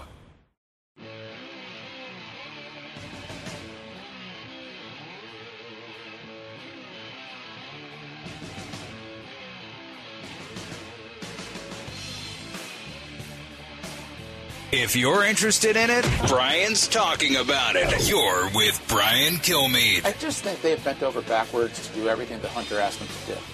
So if Hunter says, I'm going to have business deals and let's not tell anybody about them, but I need your help, Dad, Joe Biden has a history of bending over backwards to make life easier for his son. And, of course, we all suspect that his son made life easier for the father by funneling the money that he received from his lobbying efforts abroad to support his father. How else does he have a beach house in Delaware on a senator's salary? So that is the family history. I'm just glad to see Hunter is going to get hauled into court. It's appropriate if you want to get answers. Very interesting because they got to get financials from Hunter Biden because, believe it or not, he wants to pay less child support for a kid out of wedlock and reportedly dodging being served for not paying this child support by staying in the White House. Can you imagine if Don Jr. or Eric, if Tiffany is left out of a picture? It was a scandal with the Trump administration. And now you have a kid out of wedlock who's not invited to anything, and they're fighting to make sure he doesn't have the Biden last name. With me in studio, Martha McCallum, if you're smart enough to get Fox Nation, and John Levine, New York Post writer. I feel good about myself today because you guys met for the first time. Hi, John. Yeah, hi. Right. Good to see you. You know each other, but you know John's work about this investigation, about what's happening. Wouldn't it be ironic, Martha, if people demanding of Hunter Biden's financial records move this tax case further and reveal maybe where all Hunter's money is? Because all I hear about is $1 million deals, and he's got no money. Yeah, it's convenient, right? And I mean, on a couple of points that I would just bring up based on what you just said. One is, it's odd to me that the White House would protect a person against law enforcement officials. That seems weird, right? Yes. So he's hanging out there so he can't be served papers. You would think that you would, if they knock on the door, what are they going to say? Like, no, he just left. Hunter, run out the back door. They're at the front door. So that's weird. My mind always goes back to the email. This one really stuck out to me when Hunter Biden said, I think to one of his daughters, maybe someday, I'm paraphrasing here, maybe someday you'll understand what it's like to support this whole family and do everything for Pop, right? And I will never do that to you. And I'll never do it to you, right? And to me, sometimes in a story, there's just a moment of clarity. And to me, that email, it really says everything, doesn't it? It does. It explains the whole thing right there. And, John, the one thing I know about addiction and people who are addicts, the last thing you want to do is put them under stress. That's why a lot of times they have breakdowns and relapses during holidays because they got to go meet people and be judged, so to speak. And what you're doing is go to China, cut a deal with an energy company, which is really a subsidiary of the government, pull off multi-million dollars and promise access to the U.S. government. Is there a more high-stakes deal? I'm not showing too much compassion for a guy that's now getting millions of dollars for a painting that he blows through a straw. But I'm just saying, why are you putting that burden on that son? Right. And that, as you just mentioned, that's the whole heart of the case. If he's giving 50% of his earnings and kicking that up to Joe Biden, to the big guy, it's essentially just money transfers. Joe can keep his hands clean while Hunter does these deals with all these foreign entities, and then that money gets moved up back to Joe Biden, and it's sort of a backdoor way. Yeah. It's essentially laundering. And that's the crux of this whole thing. Do those payments now make Joe Biden in some way compromised to Chinese interests? And you have, and what I look at when I see this information is things like the balloon response to the Chinese spy balloon, where we did nothing. We didn't tell the American people. We let the balloon continue its mission to completion before downing it in the ocean. And then we shot down a balloon from Hobby Lobby over, ridiculous. It was about time. Those people have been approached. And apparently that was one of several spy balloons that we were not told about, which we learned in the leaks recently that came out. So there's a lot of very serious questions surrounding all of that. And add to all that, he was an active alcoholic and drug addict and crack addict, and by his own admission in the hard drive during this period, he's like snorting Parmesan cheese off the floor. And it's a terrible situation. I think you could say sex addiction is one. Sure, absolutely. If you've seen the hard drive, and it's a terrible position to put an addict into, and it's a terrible series of circumstances. And I'm not surprised that you have a history of relapsing and a history of going back into this. I mean, from a family compassion level, absolutely, it's a terrible position to put an addict in. From the other side, it's an excellent position to put an addict in. If you're China or you are Ukraine, you're glad this guy has a problem, right? And he's giving you information. You're paying him. You've got that additional thing to hold over his head as well.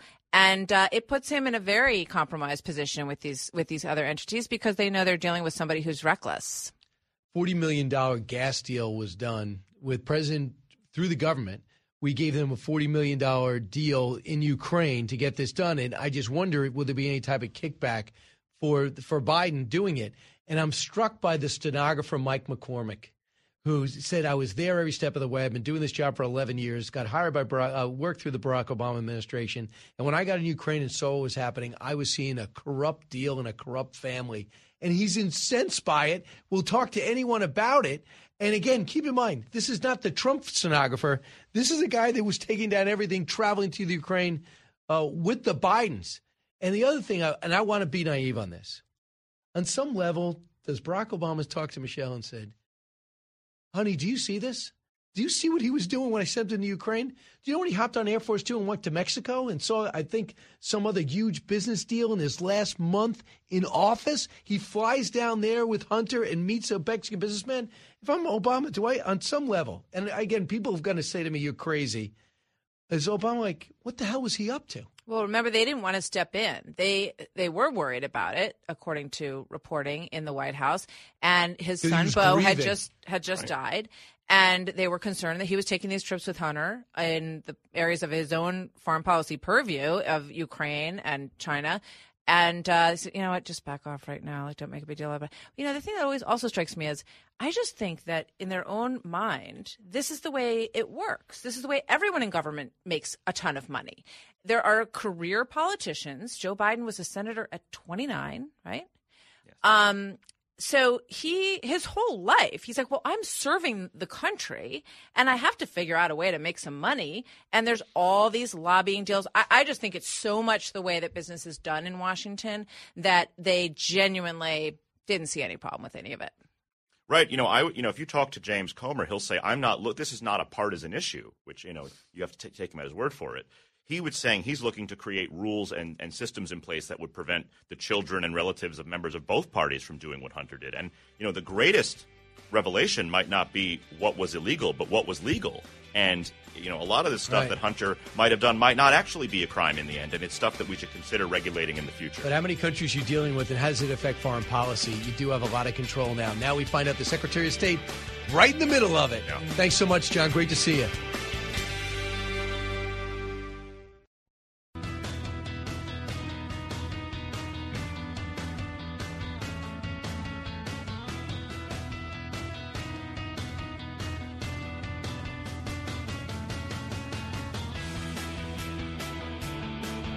Radio that makes you think.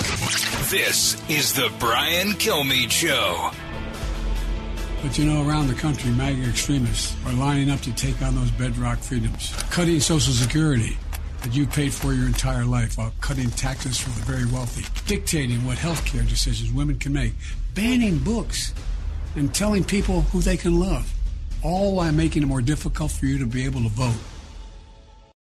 That is President Biden's message to say I'm going to run 4 more years, but he never actually said reelect me.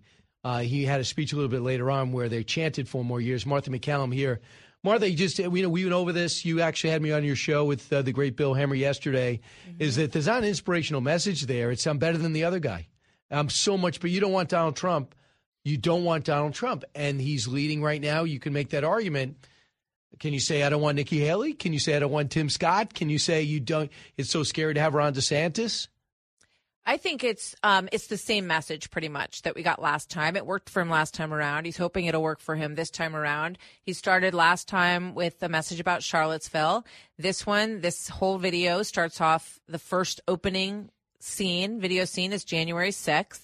He wants to ingrain that in people's minds. Basically, he's hoping to run against President Trump because he thinks he beat him once, he can beat him again, with a constant reminder that of January 6th and of extremism, MAGA extremists. You heard Karine Jean-Pierre when she came out for the press conference yesterday.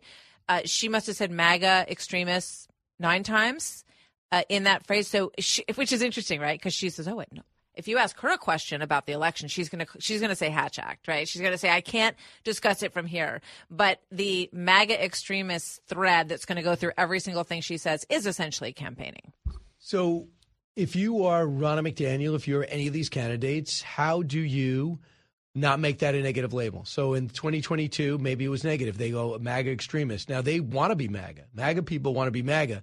So if you're a marketing Madison Avenue person, how do you make sure that that is not a scarlet letter? I think it's a really interesting communications question.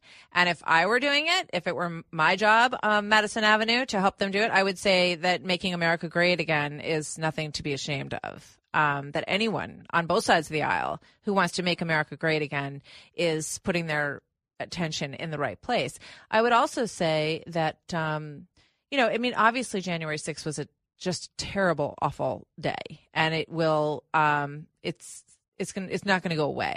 But I think you can extrapolate and say, that the people who care about the country are not, that is not what they should be wrapped up in. And take a look at all of the different things in the country that need to be fixed and go through them one by one. I think there's a way to do it. I think making America great again is something that... But it's got to be addressed. Absolutely. Just like the abortion has to be addressed. You have to address it head on. Exactly. And I think it's very interesting what Nikki Haley did yesterday.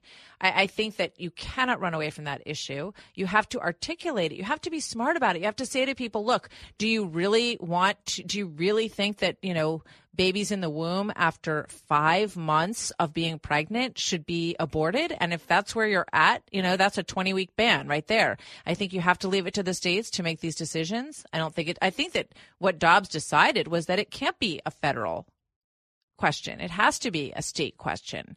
So I give her credit because she's sticking her neck out there in a place that everybody else seems to be running away from, and they're going to have to articulate it head on. And what she's saying is she's also saying let's talk about it.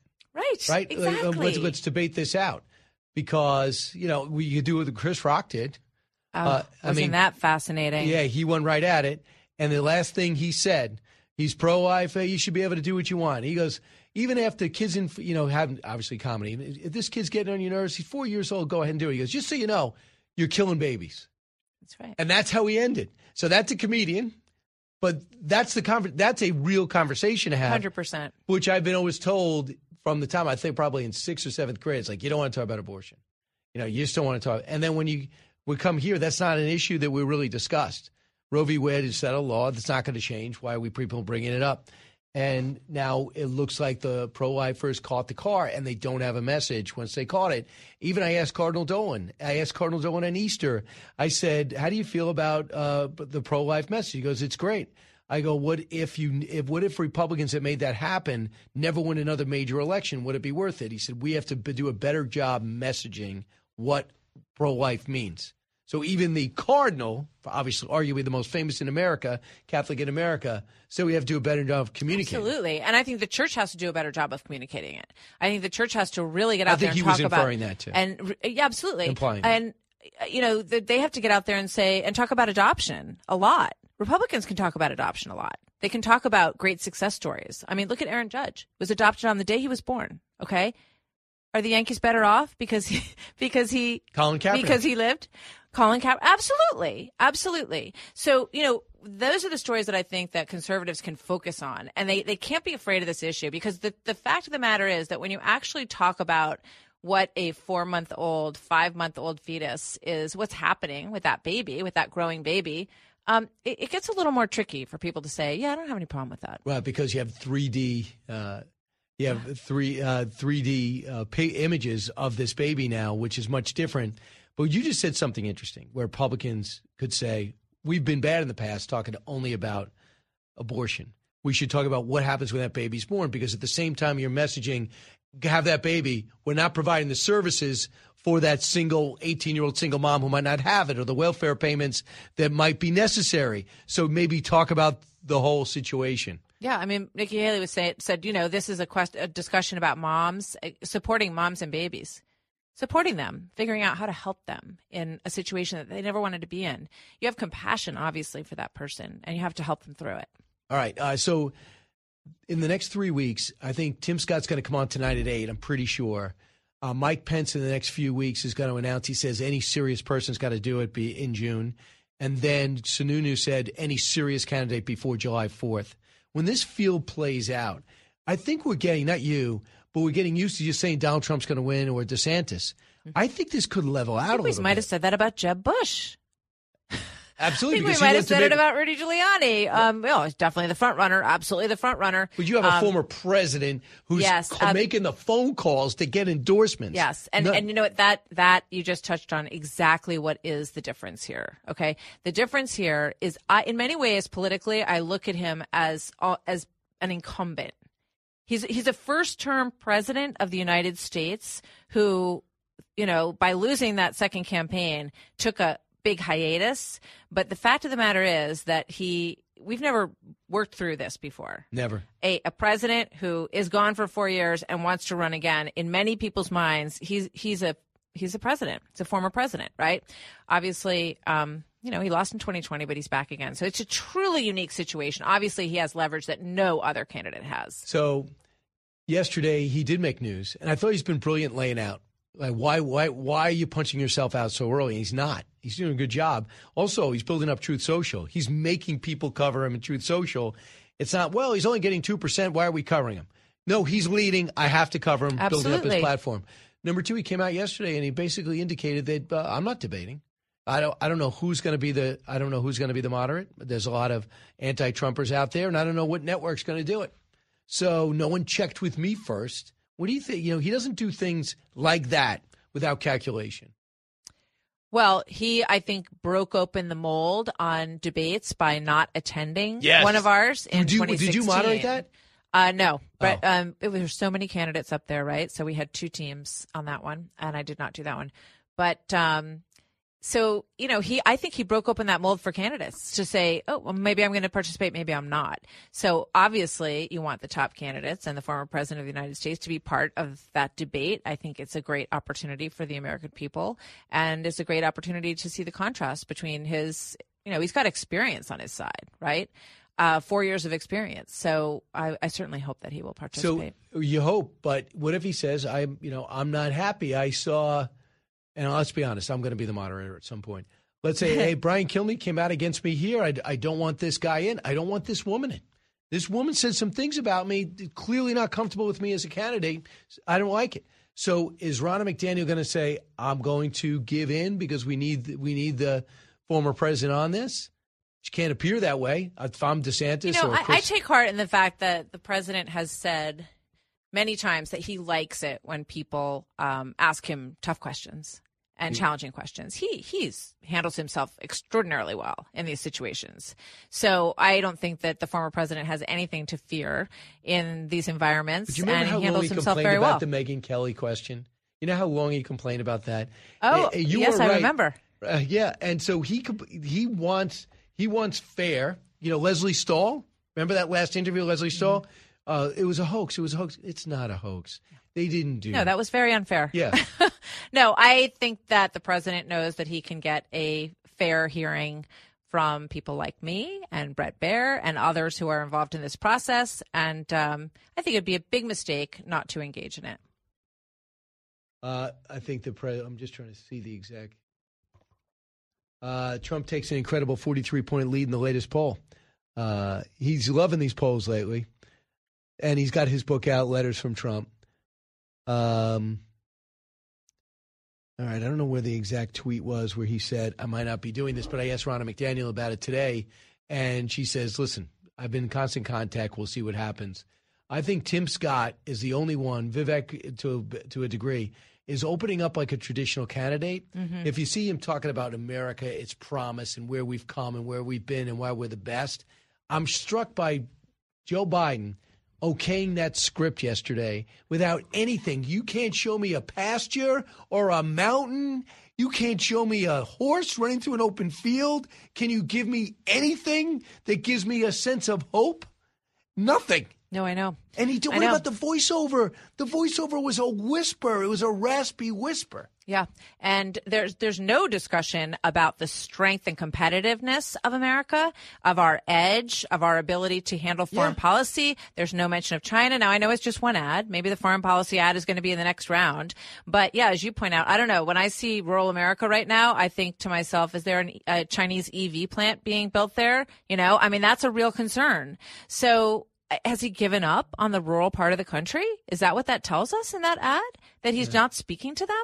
Yeah, let me get to that Truth Social. It says, this is what Trump said. I see that everybody is talking about the Republican debates, but nobody got my approval or the approval of the Trump campaign before announcing them. When you are leading my seemingly insurmountable numbers and you have hostile networks with angry Trump and MAGA-hating anchors asking questions, why subject yourself to being libeled and abused? Also, the second debate is being held at the Reagan Library, the chairman of which is amazingly Fred Ryan, publisher of the Washington Post. I didn't know that. But I'm pretty sure you'll get it fair. I'm pretty sure if they open up the venue with Air Force One behind you, Fred Ryan's not going to... it's an amazing venue. I think anybody who, any former president or any current candidate should want to stand in that place. I mean, where better to soak up the Ronald Reagan vibe and leadership message than right there. I honestly, I respect what the former president's saying here, and I think he obviously will be part of the process. Absolutely. But I can't imagine him missing that opportunity to be part of that. Especially Martha McCallum is one of the moderators, one which of the better most be the case. Fair, straightforward people that you could ever ask to be in that situation. Would you give me an exclusive after debates with you? Absolutely. You would? Absolutely. If I'm allowed to stay up. We're waiting. We're all of that is still taking shape. So I understand. In other words, you're going to save it for Bret Baier. You're going to break the news with Bret Baier that you're both moderating at some point, hopefully. All right, 12 minutes before the top of the hour. We'll take a short time out, come back, take some calls, more on Martha McCallum, and we'll find out exclusively what's on her show at 3. Coming to you on a need-to-know basis, because, man, do you need to know. It's Brian Kilmeade.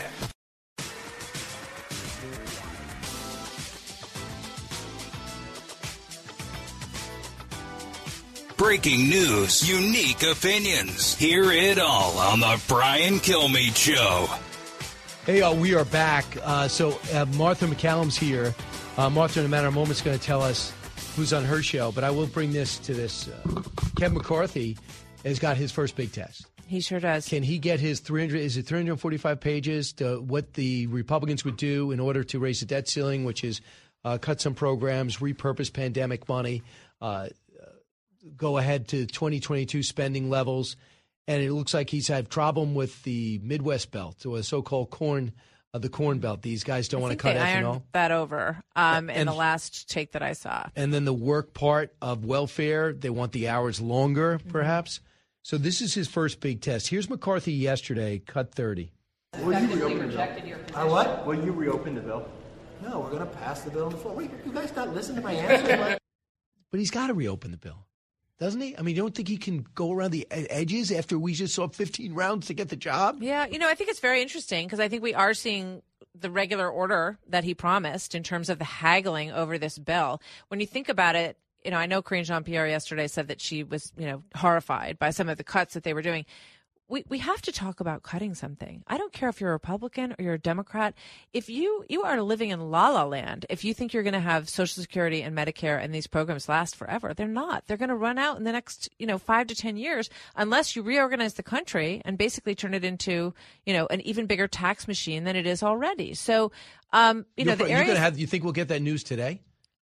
Yeah, we'll see. We'll see.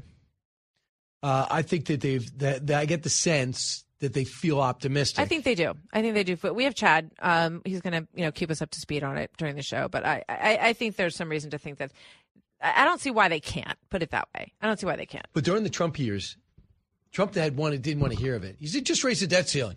Just say, he eliminated all that debate, and he leveraged the McConnell wanted or the Paul Ryan got, and later on, the Paul Ryan got that it was gone because he just raised it. He said, "Okay, I'll just raise it."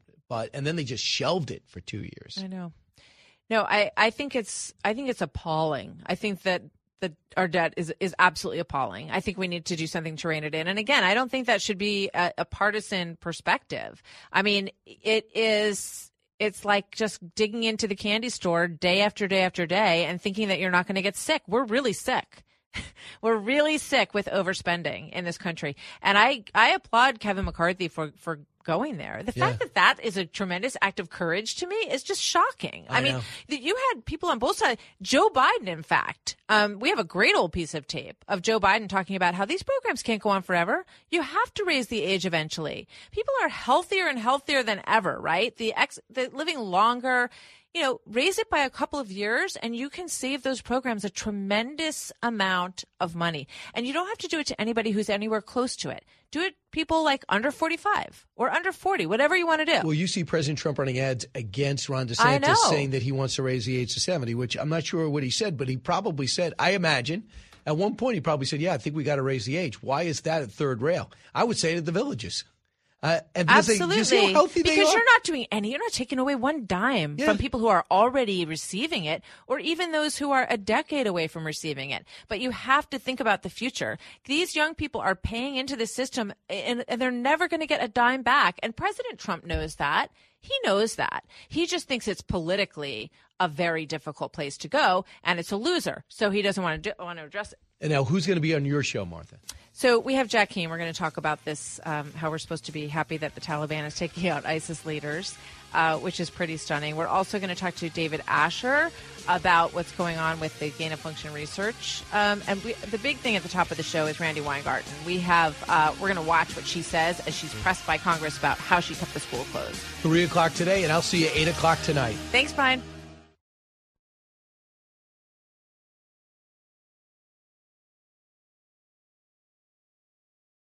From the Fox News Podcasts Network. Hey there, it's me, Kennedy. Make sure to check out my podcast, Kennedy Saves the World. It is 5 days a week, every week. Download and listen at foxnewspodcast.com or wherever you listen to your favorite podcast. Listen to the show ad-free on Fox News Podcast Plus, on Apple Podcast, Amazon Music with your Prime membership, or subscribe wherever you get your podcasts.